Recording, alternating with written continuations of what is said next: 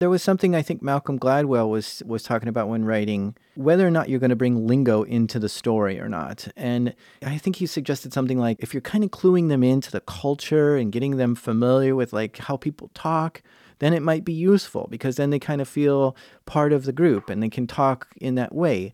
But if you're just throwing lingo at them just because there's no actual reason, like it doesn't really help them feel like part of the culture or something, it's just kind of confusing, then you could probably leave it out. And so things like this go through my mind. My name is Jack Rhysider. I'm the podcast creator for the show Darknet Diaries. Hey, it's Evo, and this is 3 Clips, a Castos original. As always, our goal with 3 Clips is to demystify the creative process behind great podcasts and to inspire greater creativity in your work.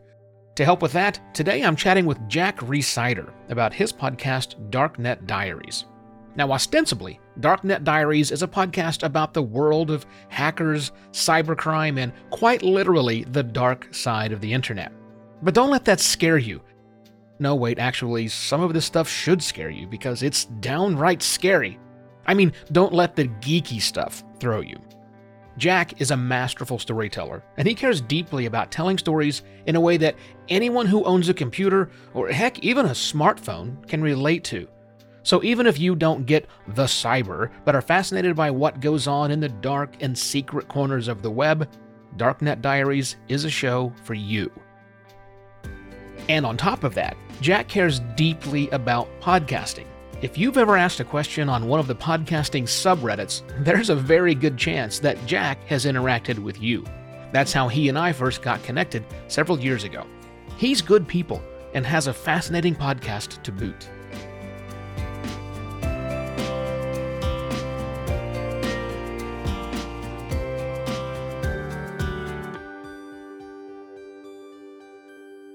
Three Clips is a Castos original series.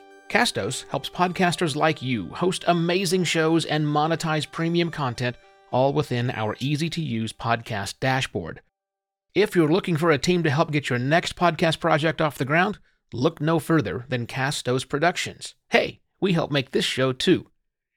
Email us, hello@castos.com with any questions, or visit 3clipspodcast.com/castos for more information. And now, here's my conversation with Jack about his podcast, Darknet Diaries.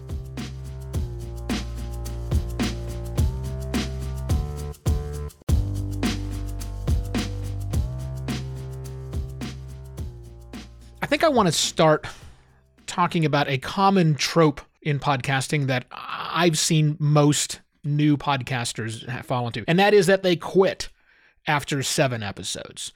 It's either too hard or they became disillusioned or whatever the thing is.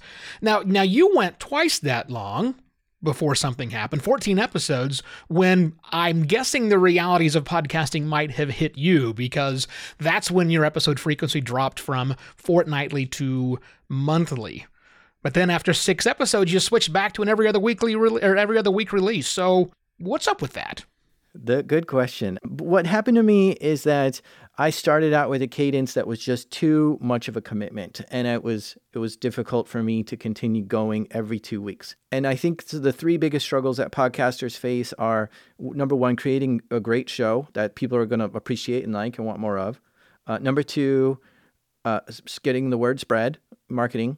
And number 3 is sustaining it, which can be wrapped up into monetizing, right? If somebody's paying you to do it, you could probably do it for a while, right? So sustaining it. And that was kind of what I was struggling with. And what's funny is that I actually quit my job and at the same time went from every 2 weeks to once a month because what I wanted to focus on was that second thing, which was getting it to spread.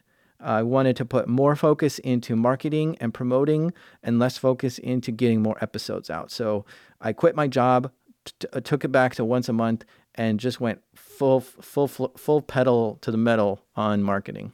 But now you're back to every other week, right? Mm-hmm, because that is what people want, is more content. So I was like, yeah. I got to figure out how to get back to there. Yeah. Well, I'm glad you figured it out because it's certainly a good show. So I want to play the 3 clips that we've selected very soon. But first off, I want to talk about accessibility, not the ADA definition of accessibility, but as in the friendliness of a podcast to the uninitiated. Darknet Diaries is a show that is, well, about the dark side of the internet. Hacking, the dark web, scammers, things that oftentimes take more than a rudimentary knowledge of how the internet works. How much thought do you put into making it enjoyable for the people who aren't themselves part of hacker culture? Yeah, I think before making it, I was like going around town and everyone was talking about hacking, right? My dentist, my barber, people at the grocery store, they're like, oh, did you hear about this hack and that hack and all this hack stuff? And I'm just like, everyone speaks this language. And where is the show that's for them where they want to know how it went, but not get too lost in the stuff that they don't care about or the confusing bits. But at the same time, I really wanted a show for me, which I'm deep into security, and I wanted to learn more about the whole story, but not be bored or treated like a kid when telling the story, right? So I kind of walk this, I'm right on the fence. I haven't picked a side on, is it for the tech junkies or the people who are interested in tech stuff? And I haven't picked a side, and I try to cater to both sides. And I think one of the things that you can do in life is just figure out how to explain things in a great way, and people will appreciate that. And there's money to be made just in that alone. Yeah, the ability to tell a story. It almost doesn't matter what the story is. It's the ability to tell it, right? And get people into it. I think a lot of things are fascinating if you've got the right person talking about it and finding a way to put the story together. And you've chosen hacking, the dark web, that kind of stuff, and insecurity. And I think it works pretty well. We're going to talk about some of the production stuff about the show in just a minute. But one more question before we get into the first clip, just to start. You, Jack, are quite good at explaining the, let's call them intricacies and vagaries of the concepts that are discussed inside of the episodes of Darknet Diaries. And let's take me, for example. I've got a CIS degree, but that was out of date when I got it a few decades ago. Some of the stuff, especially today, really needs that deep explanation and storytelling around it. So I'm curious, how do you battle with yourself to figure out what needs further explanation and what you need to just assume the listener brings to the party with them? Yeah.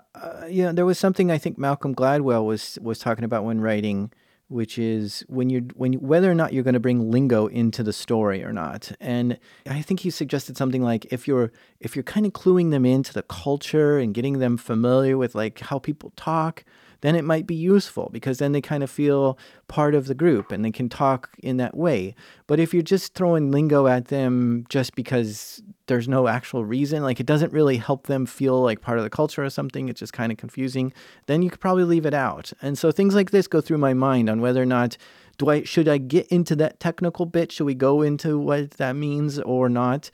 And yeah, it's hard to know, but I think that people are a lot more tech savvy than we give them credit for. Like my father is terrible at computers, yet he follows some of the more technical stories I do, and he appreciates them. So it's amazing what people actually understand, and I've been impressed with everyone.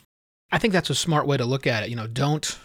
Don't assume your audience is an idiot. Assume that they're going to follow along. And again, if you, and you do, have an ability to tell a story well, then they'll likely get it. It's really the concept more than it is the actual keystrokes pushed, right? You're not talking about that on a show, and I don't think that would be quite as fascinating as what you have today. So yeah, respect your audience. Assume that they have a certain amount of intelligence, and they'll be able to follow the story as long as you tell it well. And then it's really on your shoulders. Yeah.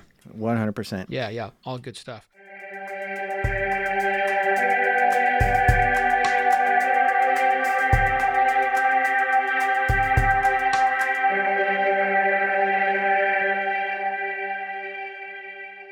Now, we have pulled all three of these clips from the 109th episode of the show, which is called Team Poison. This first clip comes from very early in the episode. You're laying out an important fact for the listener. The fact that you wanted to do the story for many years, but knew it was way too complex to do on your own. I want to talk about that decision, but let's first play that clip. Stuart? This is a story that I've wanted to do for years, but I knew it was too complex for me to do on my own. So I waited to find the right person who could tell it. But then, out of the blue, MLT messaged me on Twitter, and we started talking about it. I asked if he wanted to tell his story on the show, and he said, yeah. So I sent him a microphone, and we hit record. Yeah, I'm just wondering about modifying my voice and masking it. So yeah, we're going to alter his voice, which might make it hard to understand him at faster speeds. If you're having trouble following him, I encourage you to make sure you're on 1x speed when listening, because you'll be able to understand him better, and you'll enjoy the show longer too.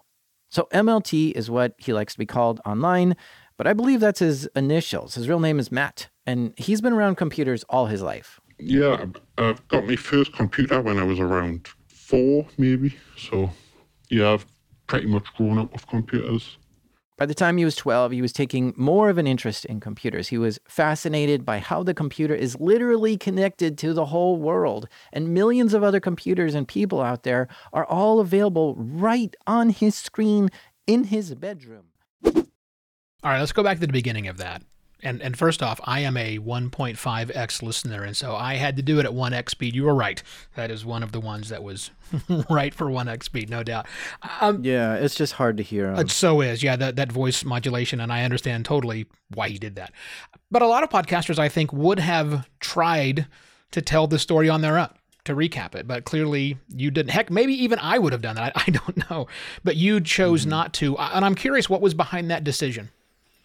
Yeah, or another option would be to cut his voice and have a voice actor just say what he told me in the interview, right? But there is something that to me is so magical about hearing the person tell the story themselves, because when we start getting into it, you hear the hesitations, you hear the quiver in their speech, you hear just the attitude they had, or you pick up on their culture, where they're from in the world, and all these little bits I just think are so amazing when you're listening to some of these stories, because it gives you a much better sense of who the person is and where they come from and all this. So to me, it's just extremely important to keep the voice in it as best I can.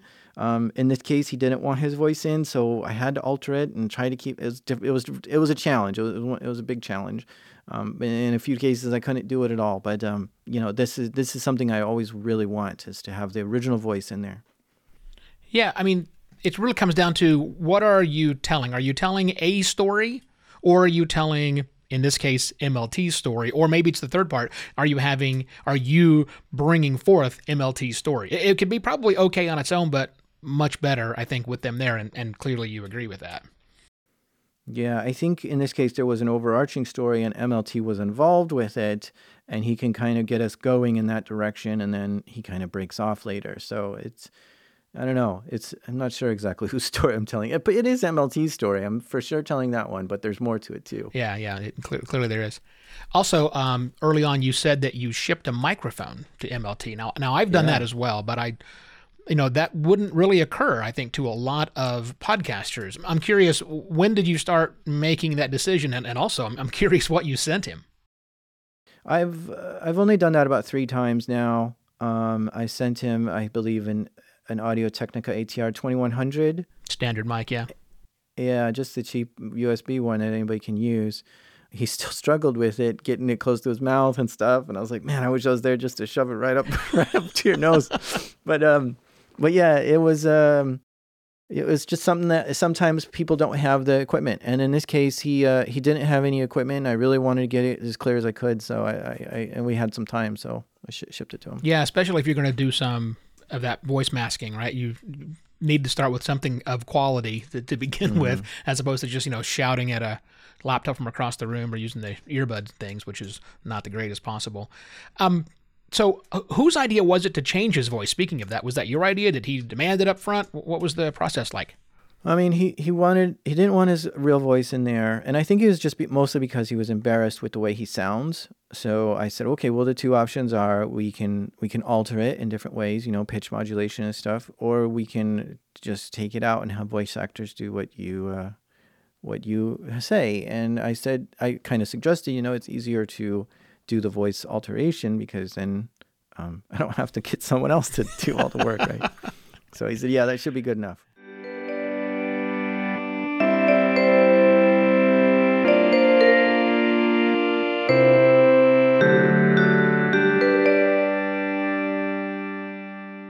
Okay, let's move on to our second clip. This is where we realize that the story is about to get serious. And pay attention to the end of the clip, dear listener, because that's where my questions will start. Okay, so Trick used some kind of exploit to get the contacts lists that Tony Blair had on his email account. And that's interesting, but at first glance, this doesn't seem that important to me.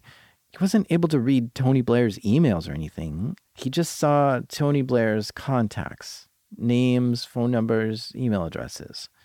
But this is actually a bit more serious than that. First of all, Tony Blair is the former Prime Minister of the UK, so this was a high-profile target. If Tony Blair gets compromised, you know the MI5 or GCHQ are going to come in to investigate. And where does that investigative trail start? With some Twitter posts. Trick himself was posting this all over Twitter. And while a regular person can't see who owns a Twitter account, Twitter has some extra insight into this. They can see where the user connected from, what devices they used, what emails are registered to the account. And if the MI5 is involved, it's probably pretty easy for them to get Twitter to turn over the information of whoever's posting to the Team Poison Twitter account. But Trick hid his tracks very well, always using a proxy or VPN or even a Tor client to connect to Twitter.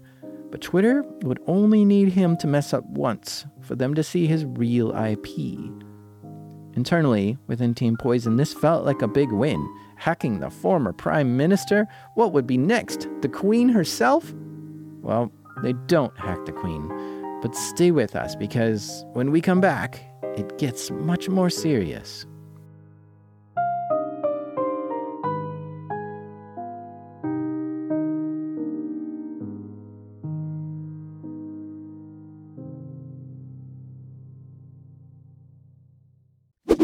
Now that was a well-timed sponsor break, my friend, and a great segue. That's tough to get right, you know? It really is. I mean, yeah, I think I took a lot of clues from Alex Bloomberg on how they do things over at Gimlet. I think they do a good job, so I kind of stole some ideas. Well, you know, that's the way to do it, right? Borrow from the people who do it better than anyone else. You know, I've been adding a sponsor break to the last 90 episodes of my own podcast, and I'm still not sure I've got it right. But my question is, I'm thinking about that break for a second. And when you figure out things, because you got to pay the bills with these sponsor breaks, do you write the whole concept out from soup to nut and then find a way to shoehorn in those sponsor breaks? Or do you find when you're writing there's a natural point for them? Most of the time I totally forget about it until a few days before I have to publish. And then I'm like, oh man, I got to put a sponsor break in somewhere. Got to pay the bills, man. Yeah. And then I've got to rewrite, okay, come back after the break or something, and I got to re-record. But every now and then I get it right. And I'm like, right. Yeah, we're going to put one right here. And then that'll work great. That's fantastic. Yeah, because that's kind of the exact same way I do it. Right, write the whole thing oh damn, I have to put something in. I know I have to do it, even though I do it every day. But still, it's hard to come back with that. A quick question about the sound design element that was there, because there was a lot of sound design, obviously. And that music that was in. Each episode has about 19 songs on average. Wow. And do you do that all on your own? Do you outsource sound design? Who's doing all this work? Well, the first 40 episodes I did on my own because I couldn't afford anything. Sure. I had to do it yourself. But now I do have a group of people to help, and actually two people are sound designers. I can bounce between one or the other to do sound for the episode, or it's actually music for the episode. Yeah, that's fantastic when you've got a team like that can really come together. And I think shows like yours that are in depth and intricate, that need a whole lot of work.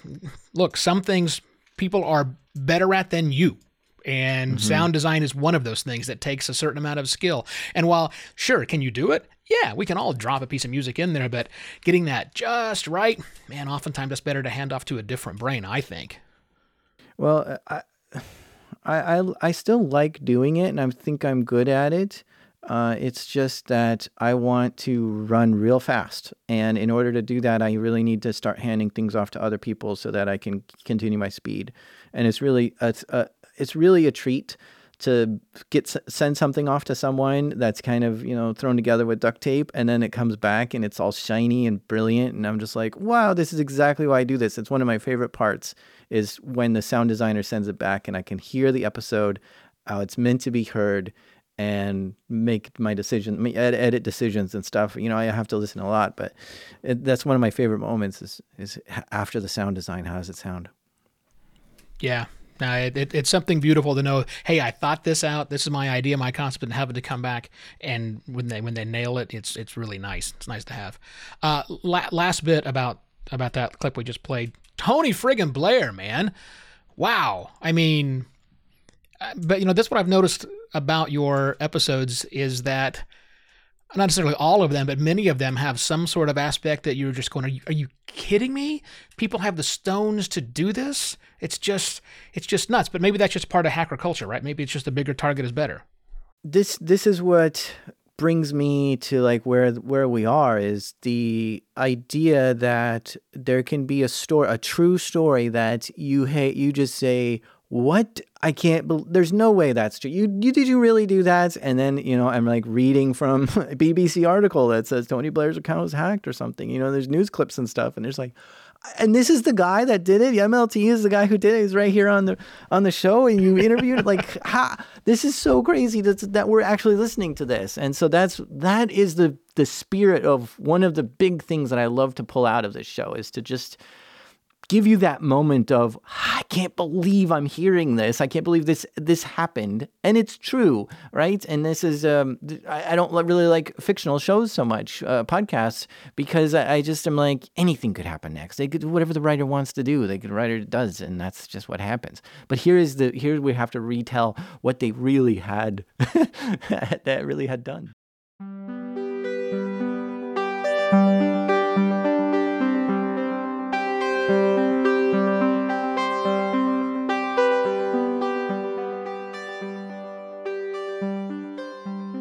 All right, so on to our final clip now. MLT knows that the walls are closing in. The ultimate bad guys have been invoked. Let's play that clip, Stuart. He would attempt to message me regularly, but I'd try and avoid any communications with him. Like, for one example, the first time he messaged me from Syria was, he linked me to a website, Raqqa has been slaughtered silently, and basically what he asked was if I was capable of hacking that website, finding out who was running it, and then passing that information on to ISIS. And he was also messaging me asking if I can get credit cards for ISIS to use. Yeah, Junaid Hussain had joined ISIS, a terrorist organization. And ISIS loved him. He was particularly helpful at setting up computers and their online presence, and he started a new hacker group called the Cyber Caliphate to carry out cyber attacks on behalf of ISIS. I know he hacked the International Business Times. He temporarily hacked the BBC, although he lost access very fast. Junaid quickly rose to be one of ISIS's most prominent and influential English-speaking members, letting him run the English Twitter account and write articles. In fact, Junaid became one of the best international recruiters for ISIS because he was able to connect with English-speaking teens over social media and online in ways that other ISIS members just couldn't do. So sure, if hacking the British Prime Minister is not enough, now we're going to start going to work for ISIS. And this is also where we learned that MLT's best friend for all these years doing the hacks with him is joined ISIS, right? So it's kind of like, well, MLT's like, whoa, what did I get myself into? This is not something I want to be part of. Yeah, and it's that went from that oh my gosh moment to wow, this is kind of scary. This whole process. I think from a listener's point of view, which I obviously am, it certainly was scary. But I'm curious about your point of view as the host and producer of the show. Did you have to really go through hours of tape with MLT and spend, I don't know, 10 times that amount of time to figuring out the story? Does it ever get to you when you're hearing these sort of intense moments?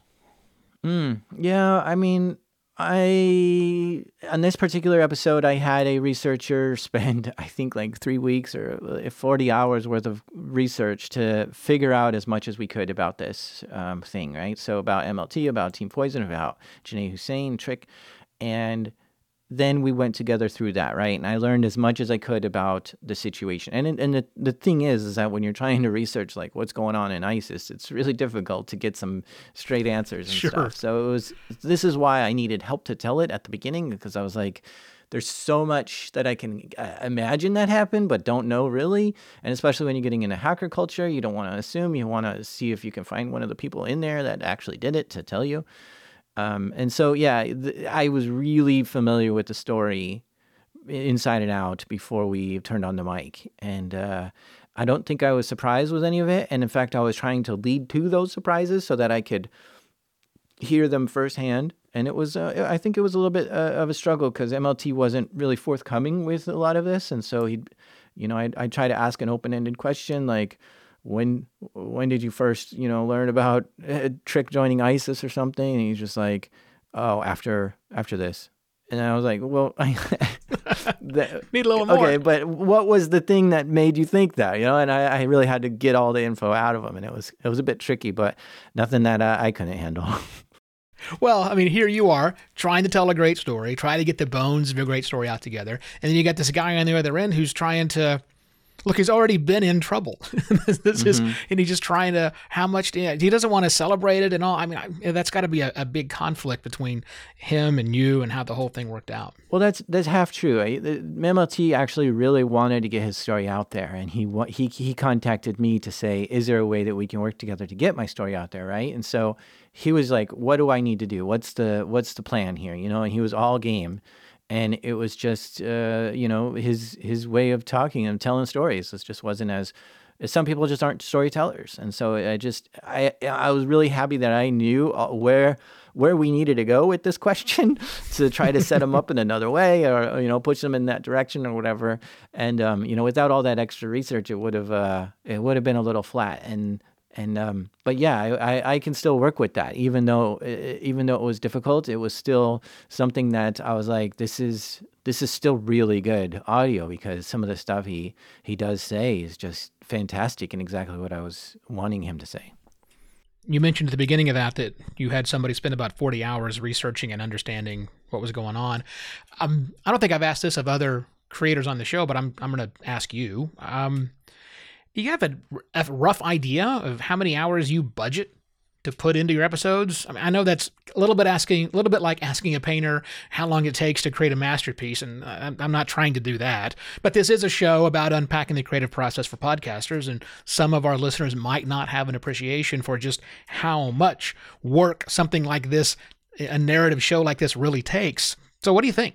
Well, I think if I were to make the episode, it would probably be about 30 to 40 hours. So what's that, 2 weeks worth of work? Is that right? If you're working half time, sure. Right? 40 hours a week usually. So yeah, but okay. No, well then it would be more like 50 hours. Sorry, okay. I'm trying I'm trying to see what would be like a week and a half worth of work. All right. So researching, getting the guest sometimes takes years, honestly. But imagine if we had the guest all lined up, and then getting the interview going and doing all the edits from there, because there's like 6 rounds of edits, and if an interview is 2 hours long, then it's hard to crunch that into like a quick. So I mean, I would say it takes about a week and a half.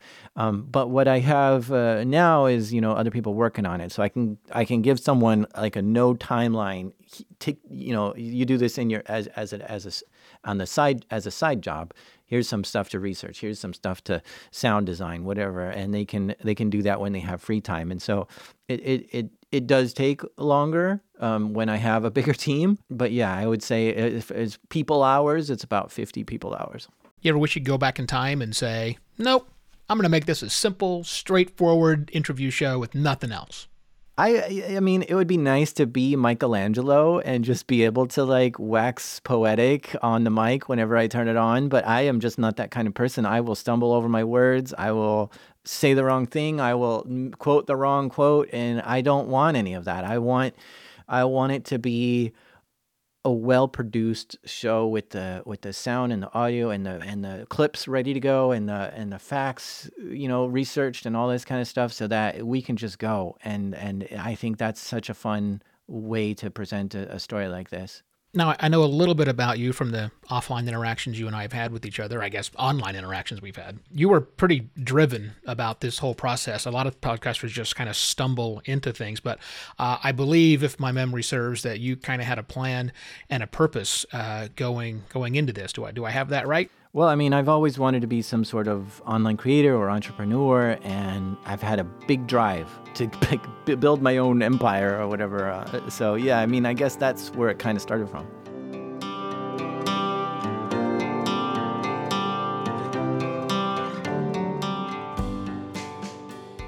A big thanks to Jack for sharing his creative processes behind Darknet Diaries with me today. It's great to hear Jack echo back to me so many of the key things that make any podcast great. The ability to tell an interesting story, having an unwavering commitment to quality, and possessing of a deep understanding of your show's audience. Jack does all of those things and more, and it pays off on every episode of Darknet Diaries.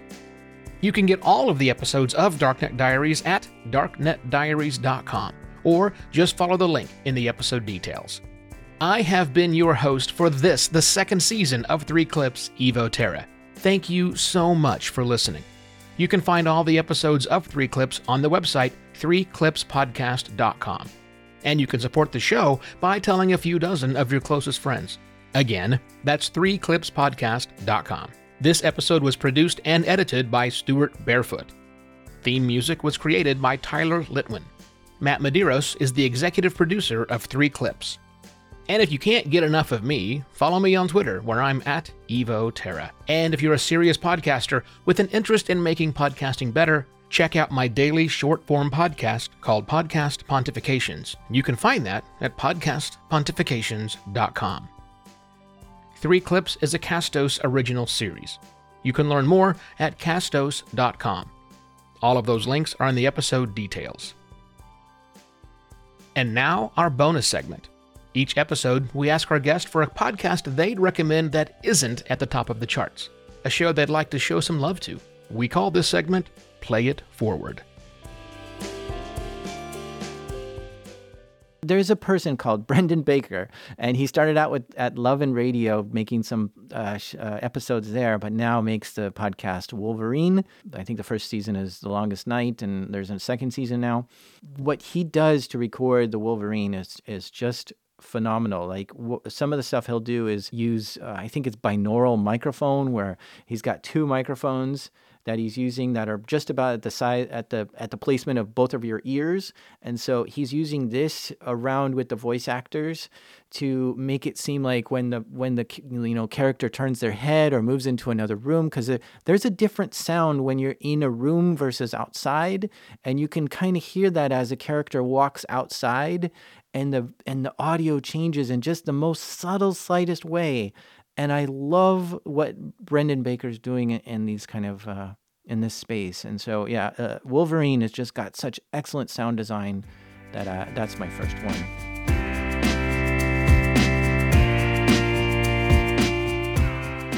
And that wraps up another episode of 3 Clips, a Castos original, hosted by me, Evo Terra. I truly believe that one of the best ways we can make podcasting better is by understanding what goes on inside the heads of our fellow podcasters. Thank you so much for joining me this season. Cheers!